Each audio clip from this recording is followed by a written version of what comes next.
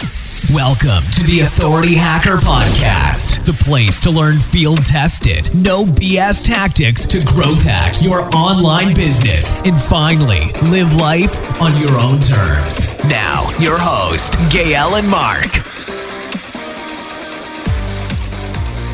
Hey everybody, welcome to the Authority Hacker Podcast. I am Perrin, and I have with me two very special guests today. That's the indomitable Mark Webster and the tall Gail Breton. How are you guys doing? That was a pretty extreme introduction, but pretty good. Good. Today we are going to be talking about something that probably our old school listeners will remember, and some of our newer listeners may not really know about. And that is micro niche sites. Before we get started, if you want to check the show notes and all of the stuff we are talking about, links to the resources and the sites we're going to be referencing, you can go to authorityhacker.com/micro-niche-sites. That's our topic today, micro niche sites. So to give you a really quick introduction, micro niche sites are how a lot of us started, and they're kind of what they sound like, really small sites about more or less one thing. We're going to get into some deeper definitions, but back in the day, in the Stone Age or Golden Age, depending on how you look at it, site building, this was the predominant business model. Lots of people were building tiny little sites, but they were building tons and tons of them, like hundreds sometimes, of these micro niche sites. And it's kind of how I started. It's what A Penny Shaved was. And we also know that some people are still doing it. And the reason we wanted to do this podcast was we see it coming back in some interesting ways. So you guys know we're all about this authority site model, building very large sites that get tons of traffic. But on the other side of the coin are these micro niche sites. And not only do we see them coming back, but we also have found ourselves using some of the strategies as we are building authority sites. So we wanted to dive in, talk about micro niche sites, how they evolved in the beginning, and then what they look like now themselves, but also as part of our authority site model. I think the first thing we should do is talk about definitions. So I'll do mine really quick first, because I think mine is not as in-depth as you guys' definitions. So real quick, when I think about a micro niche site, I think a lot of people assume that to be a micro niche site, it has to be small, or has to make a small amount of money. And I really don't think so, because especially as I was researching this podcast and finding current examples, I found some that looked like they were doing pretty well, right? So I don't think it necessarily has to be small, although that's a common characteristic. I don't think it necessarily has to make a small amount of money, although that's a common characteristic of a micro niche site. What I think is the defining characteristic of a micro niche site is that they are only about one thing. So I would say I would classify that as extremely tight relevance. That's what I would put in Webster's dictionary next to micro niche site. But what I mean by that is my old site, A Penny Shaved, was only about razors and had 15 articles, and that was the only thing on the site for a long time anyway. So I would say that's my definition, but I know you guys have a little bit more nuanced definition. So Gail, why don't you walk me through what you think of when you think of a micro niche site? I'm mostly thinking about the business model and the lifestyle of the builder and what their priorities are, etc. And I think for me, the main difference is authority sites, you kind of ongoingly work on them to grow them and so on. Whereas these micro niche sites, you can just build them and forget them and then rely on the passive income that they are producing. So I think that's kind of the attractive part of that model, is that because you're so focused on one thing, then it's easy to establish yourself as the biggest one. And I have some examples at the end of the podcast that I'll talk about. And then these sites, if the owner was not touching them for 2 years, they'd probably generate as much, if not sometimes more money 2 years later, unless some really big players start going after these niches. But even then, because they're so relevant, it kind of makes it hard to beat them.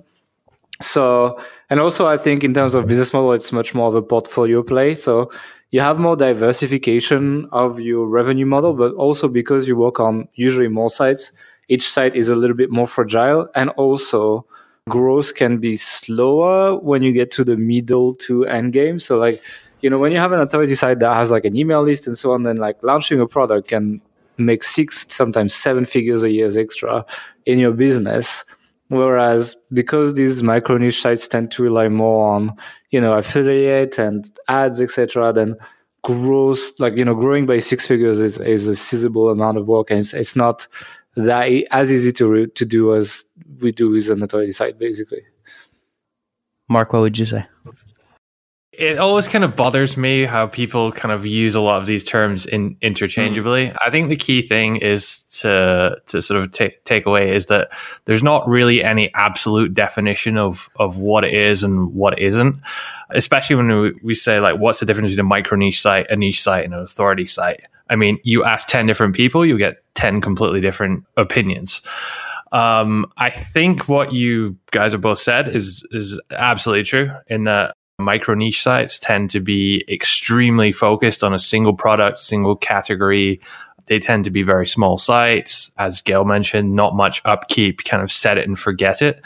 But that kind of leads on to a different way of categorizing them. And that's not just in terms of how the sites are targeted and what categories are targeted towards, but rather the mentality and the philosophy of the people running them and how they treat them, what their goals are for those sites. And in the past, I feel that those things tended to be quite similar. So all 5-10 years ago, all micro niche sites would have a similar, I guess, philosophy.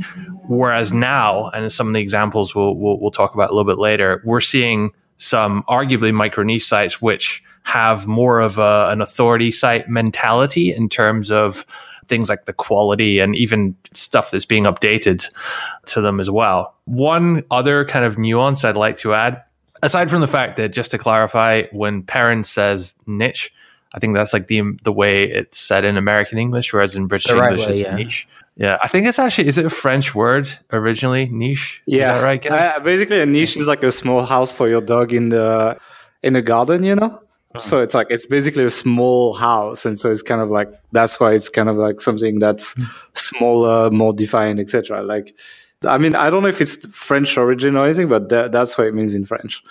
All right, so there's the definitive answer. We should all start calling it niche site. Yeah, but no.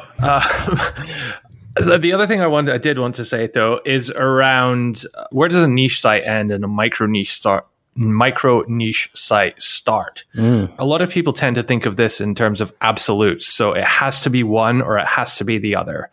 And if you have an urge to categorize things in an absolute manner, you may run into difficulties sort of processing some of the things we're going to say here today. And the reason for that is because it's not a black and white thing. There's a lot of shades of gray in the middle. Arguably, there are many sites which can be classified as micro niche sites and as niche sites and potentially as authority sites. Now, we'll explain some of the nuances in a little bit, but a good example of how to think of this that I have is if you think of Homo sapiens, so that's like modern humans, and the, I guess, generation of we are before that, I think it was that Neanderthals. They're actually two different species, but yeah. Okay, let's start the debate. Whatever. So the point in time in which Neanderthals stopped becoming Neanderthals and started becoming Homo sapiens, and I hope I've got my evolutionary biology right. That's completely wrong. Neanderthals were killed by Homo sapiens, actually. Like, they were actually eradicated as a species. Okay, fine. So whatever came before Homo sapiens, can you enlighten us to what that was, Gail? I mean, Homo erectus. Homo erectus? I think it might be Homo erectus, yeah. Okay, so when Homo erectus became Homo sapiens, that wasn't a single second in time when that change happened. If you go back to, the 50,000, 100,000 years when that change happened, it was a very gradual thing. And parts of the features which you start seeing in Homo sapiens started occurring gradually over time. So it's only when you look back at it with like a lot of data that you can start categorizing one and the other. But if you're there and that point in time, it's quite difficult to sort of separate things. So we probably confused you even further with that analogy. Like you took it from me, right? Like that was mine, and you just made it yours, and it was even worse, right?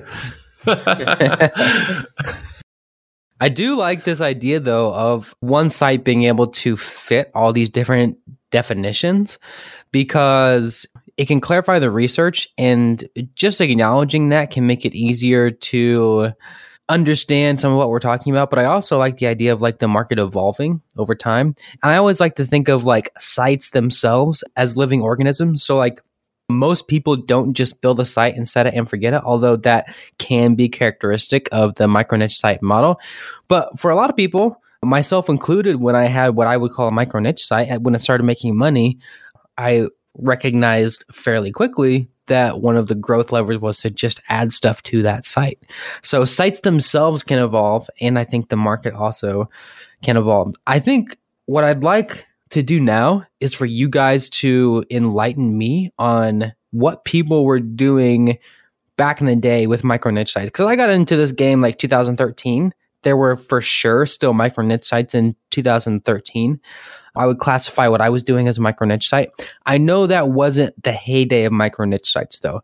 So back in like 2010, 2011, what were you guys seeing from these micro niche site builders in terms of portfolio? What were they doing, and how did micro niche sites look? Did you guys see any? Yeah. I mean, you need to recontextualize a lot, because there was no Google Panda, so shit content was ranking. There was no Google Penguin, so nobody was being penalized for shit links. And exact match domains were really strong in Google. So if you had your keywords in your domain, then it was stronger than having a strong site many times, you know? So you need to change the rule set that existed back then to even understand why it was such a popular thing. Like, it was pretty frequent that you would just buy a domain name with the keyword and put a single page of content on it and rank for the keyword that's in the domain. Like, that's how strong exact match domains used to be. And also you could spam the hell out of your website with Black Hat World and Wicked Fire services that you would buy for like $30, $40. And not even that. It was like the automated link building tools, like Article Marketing Robot. Article. You could buy them one off, this kind of stuff. Yeah, I mean, it's like $80, and that was all your link building done forever. But you know, back then you could literally just take someone's article, put it in an automatic content spinner, put the spun version in Article Marketing Robot, blast it, and rank with it, you know? So you've got to understand all these things. And like a penalty for links had never been heard of, apart from like manual penalties for big brands buying links like JCPenney, etc. Like, this did not exist. So if you combine all these rules that existed back then you understand why it was so attractive to do, because link building was basically free. The content quality did not matter. All that mattered is the exact match domain available for this keyword that I'm trying to rank for. And as new trends emerged, you know, like, I don't know, like some kind of like new laptop models and stuff like anything that comes up and essentially builds search volume to a term that wasn't popular before was an opportunity to buy an exact match domain and essentially just run that. And because of the lack of barriers, it was so efficient that it actually did not make a lot of sense to build an authority site back then. It made more sense to own like 1,000 of these domains, you know? Yeah, and there are a number of reasons for that. I think when you break down all the skills you need to learn and the processes you need to do to create like a tiny one-page micro niche site versus all of the different hats you need to wear if you're building like a huge authority site, it's just so easy to do go the micro niche way. So it was much easier to do that 1,000 times than put 1,000 times of the work into building one authority site. Really, I think as SEO people tend to be quite sort of systems minded, and the idea of creating something simple, outsourcing it, scaling it is generally quite attractive to people. Also, you know, the or a sort of beginner end of the scale, I mean, a lot of people will have bought some kind of $9 ebook that shows you exactly how to do this. And that's great. That's possible to make something like that in an afternoon versus the authority site system. In order to establish an authority site now, it's a lot of learning that you have to go through. And so I think that was a big sort of drive for why back in the day these sites were so popular. I also, something that just came to me right now was, and I'm not really sure how much of an effect this had, but I don't really recall there being too much of a market for buying and selling these kind of sites back in the day. I mean, big brands like Empire Flippers and FE weren't really around. There was Flippa. Flippa was around, that's it. Flippa, yeah. And there was some forums as well where people were selling websites. I mean, you just wrote a post about this on the blog this week, Perrin, but I think the value of sites is a lot higher now in terms of multiples than it was 10 years ago, 9 years ago. Perhaps people weren't really thinking in terms of, how big can I build this asset, but rather just how much money can I generate per month and how easily can I do that. So I'm wondering if that perhaps had some influence on it. Yeah, so if tell me if I am following the basic line of reasoning here, Mark, because I think this rings true for me, and it's not something I'd necessarily thought about before, that because of the environment of SEO back then, micro niche sites weren't like a conscious decision of like some strategy that people were moving to, but instead they were just the next natural step, and people took it because the barrier of entry was so low, and it works still. Yeah, I think that's largely true. I think more than anything, the reason those sites did not evolve into the bigger kind of as many, at least, big authority sites as you see today is because of difficulty in execution. And yeah, as you said, just what was working then in terms of ranking. Do you guys think the return was so high? I mean, the return was really high on these things. It was not hard, and the return was really high, like much higher, because, you could try to build a big site, but some idiot that buys an exact match domain would outrank you and just like spam more and just still beat you, even though you built a better site.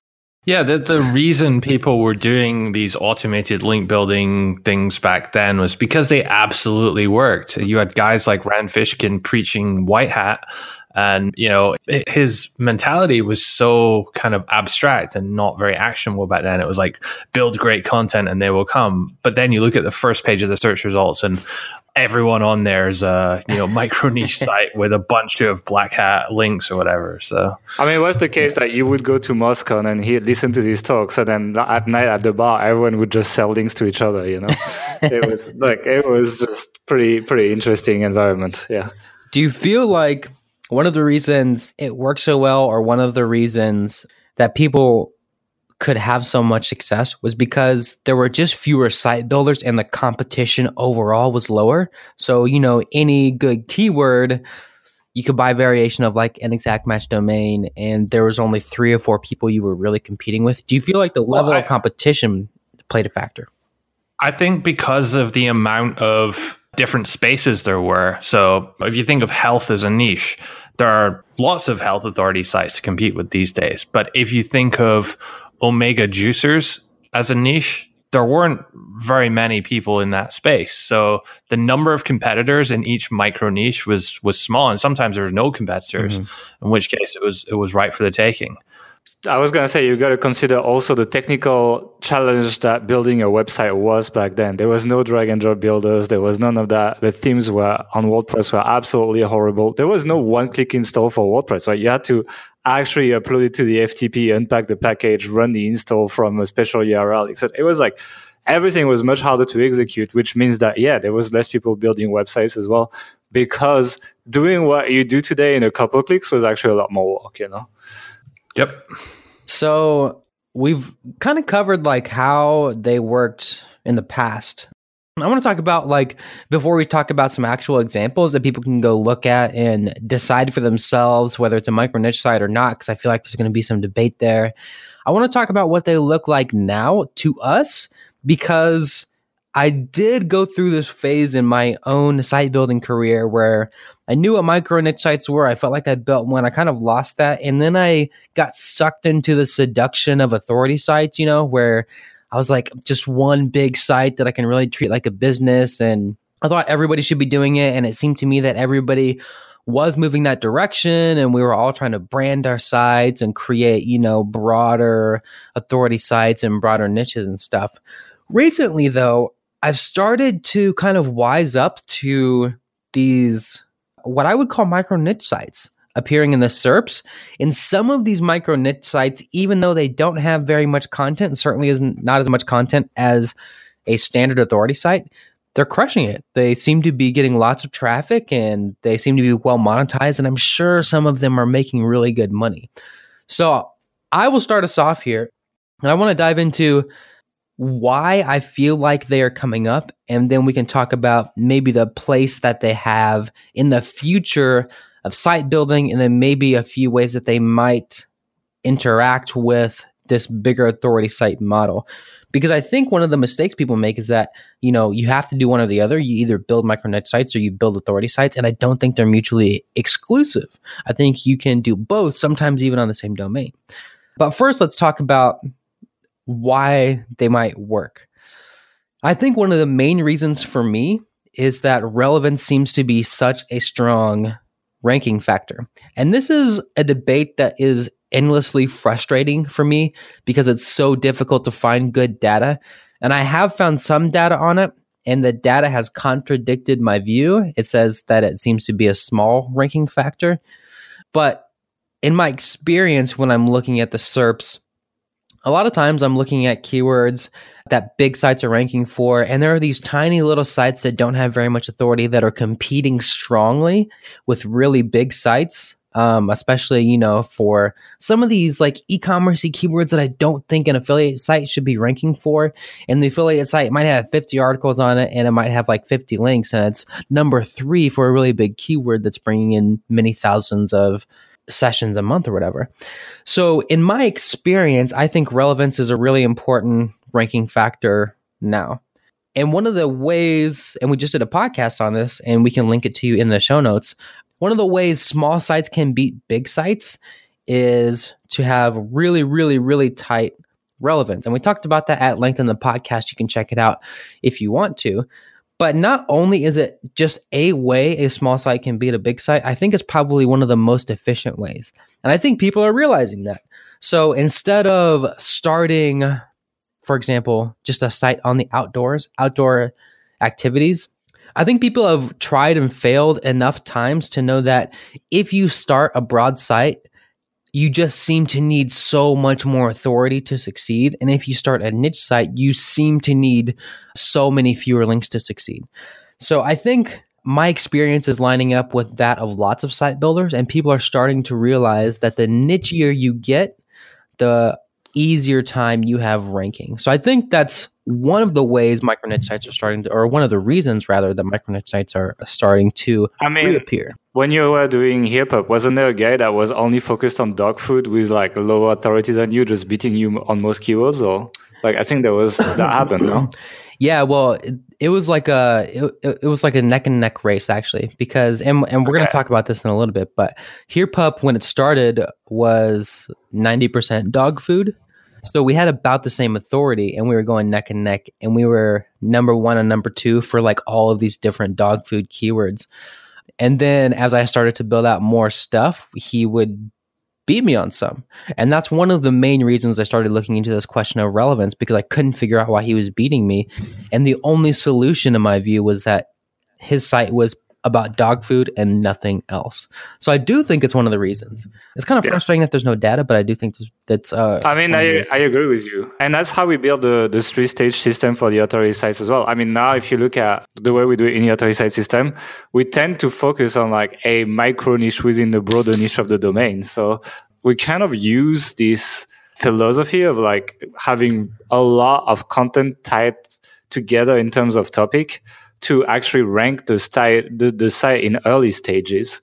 And it's proven to work really well on not only the case study site that we have in the authority site system, but also on Health Ambition. So now it's like we tend to release content hubs all together for that exact same reason. And we'll talk a little bit more about this later, I'm sure. And on the new site that we started end of last year as well, like it's like we basically built a single category just to increase the relevance of it at the beginning where it's low authority. So we're playing on relevance here.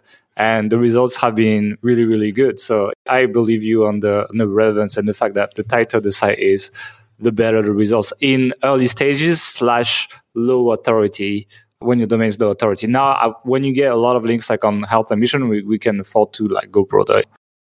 I'm not 100% sure on the truth in this. And the reason is because I think there may be some other things going on here which affect people more from a psychological perspective. So if I say to you, okay, go start a site about health, it's a huge thing to kind of wrap your head around. And, there's lots of stuff to do and lots of research to do. And there's like a whole chunk of work up front, a massive chunk of work up front before you even start, right?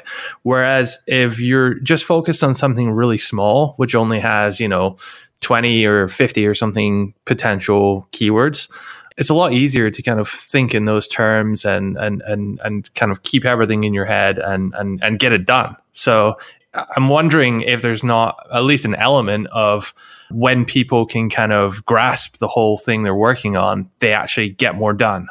And versus if they starting in like a bigger niche and going really broad, there's like so much to think about that they actually end up maybe procrastinating or just a lack of focus and actually, understanding topics and producing quality content, something like that. Yeah, but in the case of Perrin, it doesn't work, right? Because he already had all this content and he started losing rankings when he diversified, What do you mean? Well, the content was already there, so he didn't procrastinate because the content was there already. He was competing on these keywords, and then as he diversified, he actually started losing some of the battles, Yeah. Okay, so you're saying that even though he had more content, that he performed worse because it was less focused? Maybe. I don't know. I think the size is really small, but I do think it's true that in that one case, and you always have to be careful if you're talking about just one case, like we can't extrapolate into the market as a whole, but in that one case, my content was the same and I was building out the site, adding more content. It was just less relevant to dog food, and I was building a lot more links. This is like when I was cutting my teeth in link building, I was really excited about it. I was building quite a few links to HerePup. So not only was the site getting bigger, but the authority was getting quite a bit stronger really quickly. But I was losing rankings. I was gaining rankings, traffic, and revenue overall, but I was losing rankings in that one specific area where the site had been for such a long time. I mean, like, just to play out devil's advocate, there's many reasons why that could have occurred. Could be more people coming into the space, into the industry, producing newer, fresher content about dog food, and yours was kind of aging a bit. Or copycats, yeah, or copycats. Hey, I didn't go on Brian Dean's blog, you did. What are you talking about? Well, he revealed his website on Backlinko for a case study, so that didn't help. Open the floodgates, yeah. Okay. So I would say that 2 out of the 3 of us think that relevance is a pretty strong ranking factor. That could be one of the reasons we're seeing a micro niche site rebirth. What do you guys feel like are maybe some of the other possible reasons? Well, I mean, just kind of what I said, like it's much easier to get your head around it. Yeah.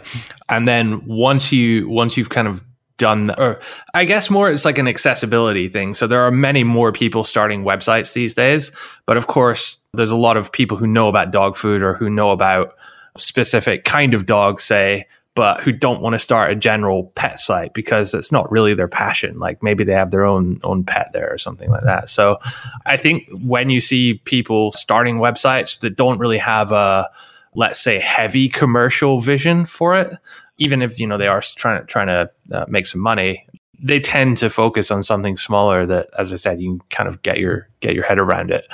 So, I mean, maybe that could be a reason. Yeah, I think also, and this is going to be predicated on my theory that relevance is a strong ranking factor. But if it is, I think one of the primary incentives for going nichier is that you need way fewer links to succeed, and people just hate link building. Not only is it one more thing to learn, I think there are strong psychological aversions people have to link building. And if relevance does help you rank in the way that I feel like I have seen it, then it would be a strong incentive to that guy who has tried link building. He's sent maybe 2 or 3 or 4,000 emails. He hasn't seen any results. He's just frustrated. It's a solution for that guy to, instead of going broader and trying to build a whole bunch of authority with a quote unquote authority site, to just go a little bit nichier and to do that multiple times. I think that could be a huge reason. And I think it's especially the case in some of the examples we're going to talk about in just a little bit. Yeah, I think for beginners who perhaps haven't done this before and who are worried about that side of things, and who your first inclination when you're starting your first site is, does this work? And, you always hear people talking about competition analysis, and how to find low competition keywords. And then it's a natural inclination to kind of validate the concept of a website ranking, if you have no experience on it, by going for lower competition keywords in order to see that kind of tangible results and validate your idea. Gail, what do you think would be maybe another reason that we're seeing more micro niche sites nowadays? I mean, it's just, I agree with everything that was said, basically. It's just easier. It's a good way to start. And I think on a long time ago, on the Niche Pursuits podcast, when you were still doing it, you had that reader that was like Claire something, that was only building sites and not building any links and finding decent success. So I suspect that she was also following that model. I remember, I think she did it just after me, actually. And I was listening to you guys every episode back then. Yeah. So, I think it's just easy. But I also think it's a great way to start a website and make money early. Yeah. And then in the view of making a bigger site later. I'm actually preparing like a new webinar on starting stage 1 sites only. It's going to be a free webinar, so like anyone that listens to this will be able to join. And I talk about this. I'm like, well, the goal of your first site ever is to buy your time back so that you can actually spend 100% of your working time working on your own projects and not on other people's stuff. Yeah. And I feel that focusing on the small niche, and that's why I said like the stage 1 of the authority site building is basically building a micro niche site on a broader domain, works really well, and it's something that people have been following. I also feel like some people have taken, I feel like a micro niche site now is definitely very different from a micro niche site that we were talking about at the beginning of the episode. Like it's inspired a lot. I mean, it's very similar to what we do in early stages. It's just that we branch out later when the site grows. But I think a lot of these micro niche sites that we might be mentioning, the one thing that differentiates them from an early stage authority site is their branding. So usually they have like the domain name is very focused on that one category, whereas we tend to prefer broader domain names so that we can actually add multiple categories under one roof later, Yeah.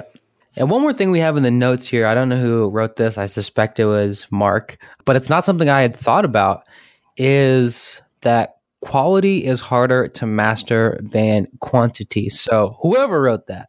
Yeah, that was me. Like I kind of alluded towards this before. Making a site which is kind of decent or fairly good is pretty easy, to be honest. The 80-20 rule kind of applies here. So, if you're making, I'm talking specifically about content quality here. So if you're making content that's 20% of the effort gets you 80% of the way. But in order to get from 80% to 100%, where, you're the world leader, best content ever type thing, that actually takes 80% of the effort. And I mean, this is just I forget the word, but that's not like a hard and fast rule, but something like that. And because it's so much more effort to take it from good to great, so few people do it. So it becomes a much more attractive proposition for people to just repeat what they did 5 times than put 5 times the effort into one site in order to get a little bit more results. And I had another stupid analogy about WoW leveling and how I used to have 7 or 8 characters between level 20 and level 40 and none past level 50. Gail, you'll love that one as well, I know. But I mean, let's get big to like 0.3% of the audience, but go ahead, No, I mean, the point is people tend to lock in a little bit of success and then try and repeat that many times, as opposed to push through the really difficult, challenging part to make a sort of world-class, true industry-leading. But I think there's also self-confidence, right? Most people don't see themselves as like a huge leader, etc. And it's like they just don't visualize it, they don't push it, etc. And it's kind of like, oh, I'm going to make another analogy here. Here we go, analogy land today. It's like, it's the same reason why a lot of girls don't go for science, well, in terms of career and so on. Not because they're worse, they tend to be better, but because they don't project themselves as scientists, and it seems elitist and machist, etc. And they don't go after it. And I feel a lot of people like maybe it's an inner game thing. You know, people don't see themselves as becoming that big player in the industry, and therefore they're like, well, it's like I'll be happy if I get a few decent sites, and like I'm kind of like in the crowd doing okay, and not pushing for that super high level of quality. You know? Yeah, I do think with this question of quality, there also is an element of people just sucking at it.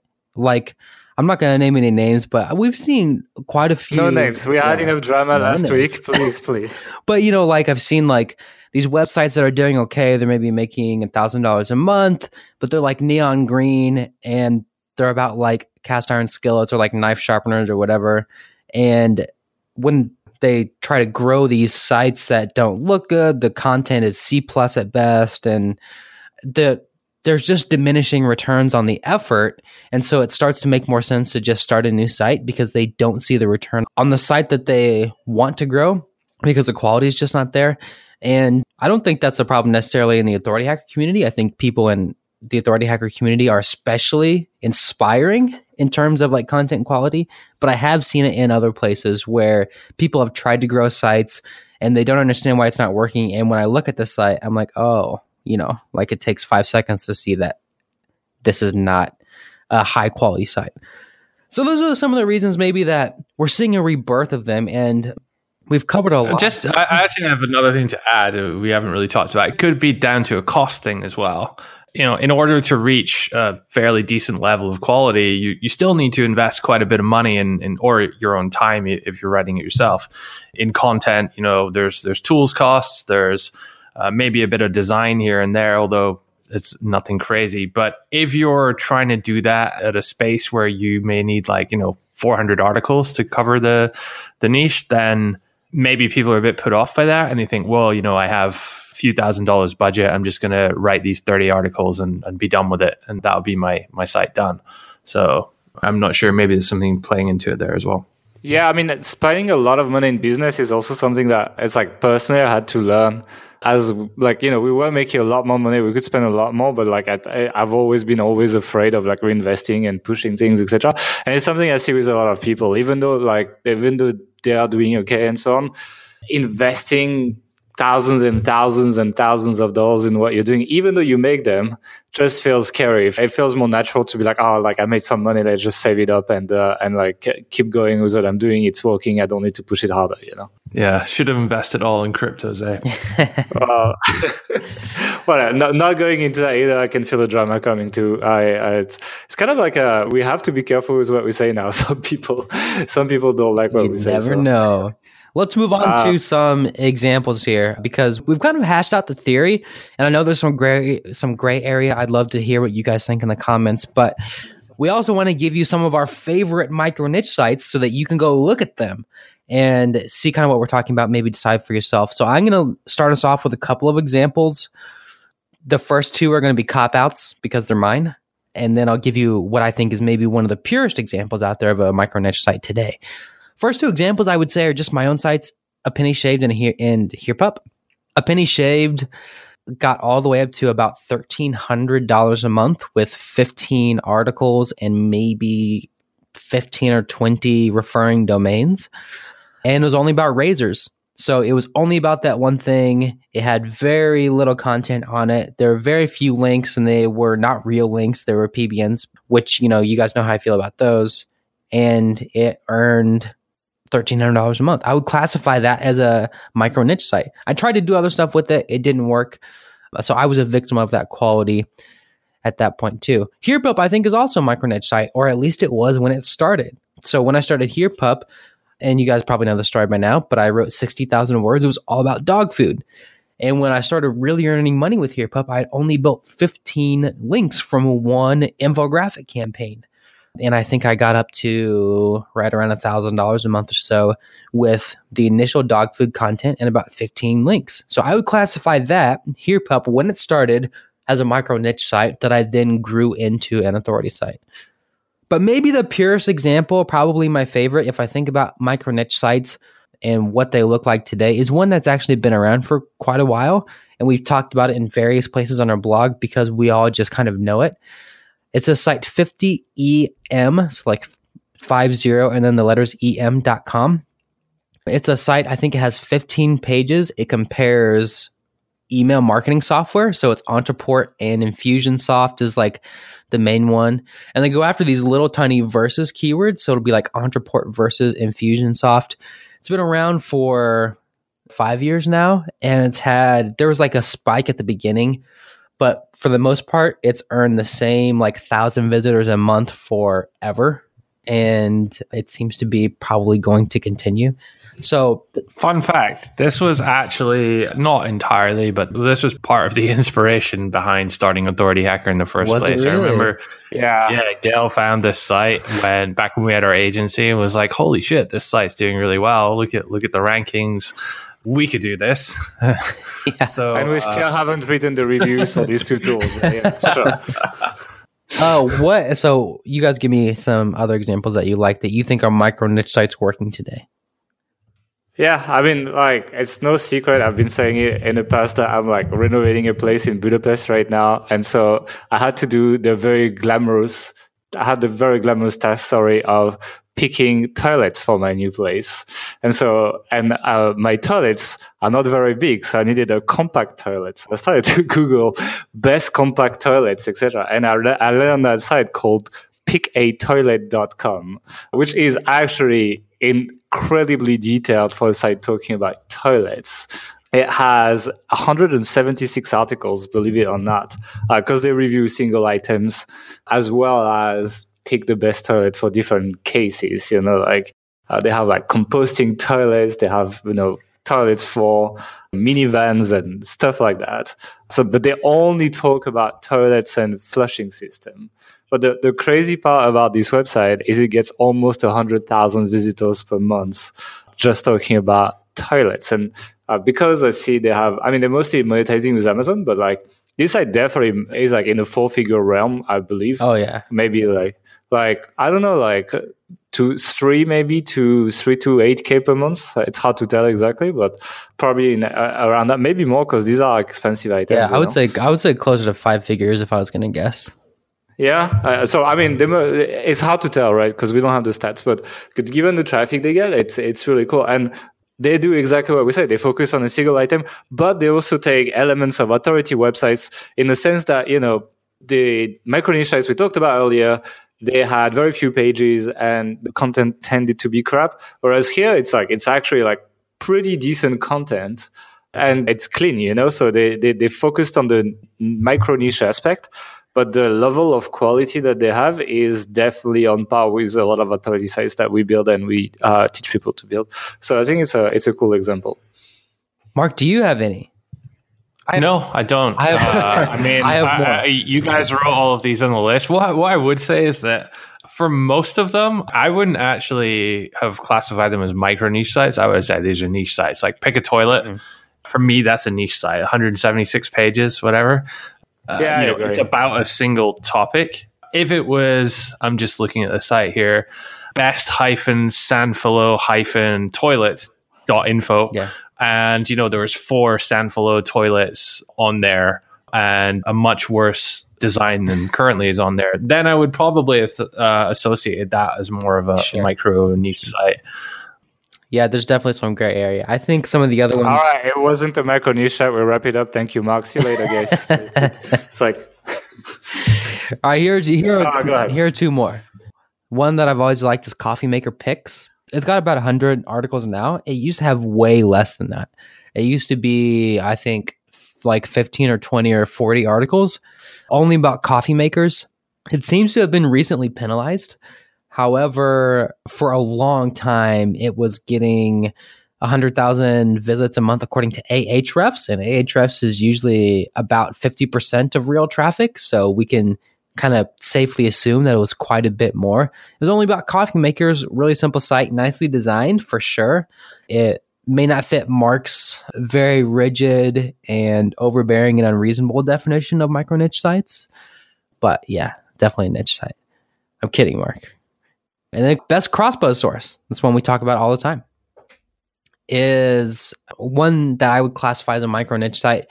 This guy's popped into our comments and he's a reader and stuff, and that's really cool. And we use his site as an example of a successful stage 1 site pretty often. But this site started talking about only crossbows, and it still only does talk about crossbows. I think where this might diverge from what a lot of us would classify as like a micro niche site is probably the content quality, because the content quality is really good. There's lots of original charts and data and stuff. So this might be more in the niche site part of the spectrum, but it's definitely on that side, closer to micro niche site than it is to authority site. And maybe my last example is this new site. That's not true, because we literally use this as an example of a stage 1 authority site in the authority site system. So I think this is probably at best one of those examples where it can absolutely check any of those 3 boxes. Yeah, I agree. You're ruining everything, Mark. No, I agree. I agree. It would be possible if I was writing an article about micro niche sites, or authority sites to use this as an example for any one of those. I agree. Yeah. I think I have one that might fit a little bit more Mark's definition, and it's called justcodelessdrillreviews.com. Yeah. So you do like the domain, right, Mark? Does that pass your definition? Yeah, I think so. In terms of categorization or category targeting, I think that's like far enough down the hierarchy to qualify. So the site has 82 pages. So it's not tiny. 82 pages is still quite a bit of work, right? But what's amazing is for 82 pages, they have 177,000 visitors per month, according to SimilarWeb. So same thing. That site must be making quite decent money as well. And it's not like drills are being updated all the time. So it's like they can really, and a lot of their pages are like 300 words, you know? So it's a very cool example of like someone just picking one category, just nailing it. But like he's ranking for everything. And as a result, he's getting a lot of traffic. A lot of people, for some reason, are looking for codeless drills. And like, you know, when you own a site like that, it's really nice. Like you basically get a monthly paycheck and you don't have any work to do, I believe. So it's like, it's also something that like this kind of site, it makes me think that like, you know, it's like when you're working even full time on your site or when time becomes an issue, then building this kind of site is kind of interesting in the sense that you can increase your income without increasing your staff management, etc. And also buying these kind of sites is definitely a way to expand your portfolio when you're struggling to stretch for human resources, you know? Totally. I think one last example is a site that I have built recently. So it's one of my newer sites. I'm not going to tell you guys the domain, obviously. I've learned my lesson. But we'll put it in the show notes so you guys can know. Yeah, right.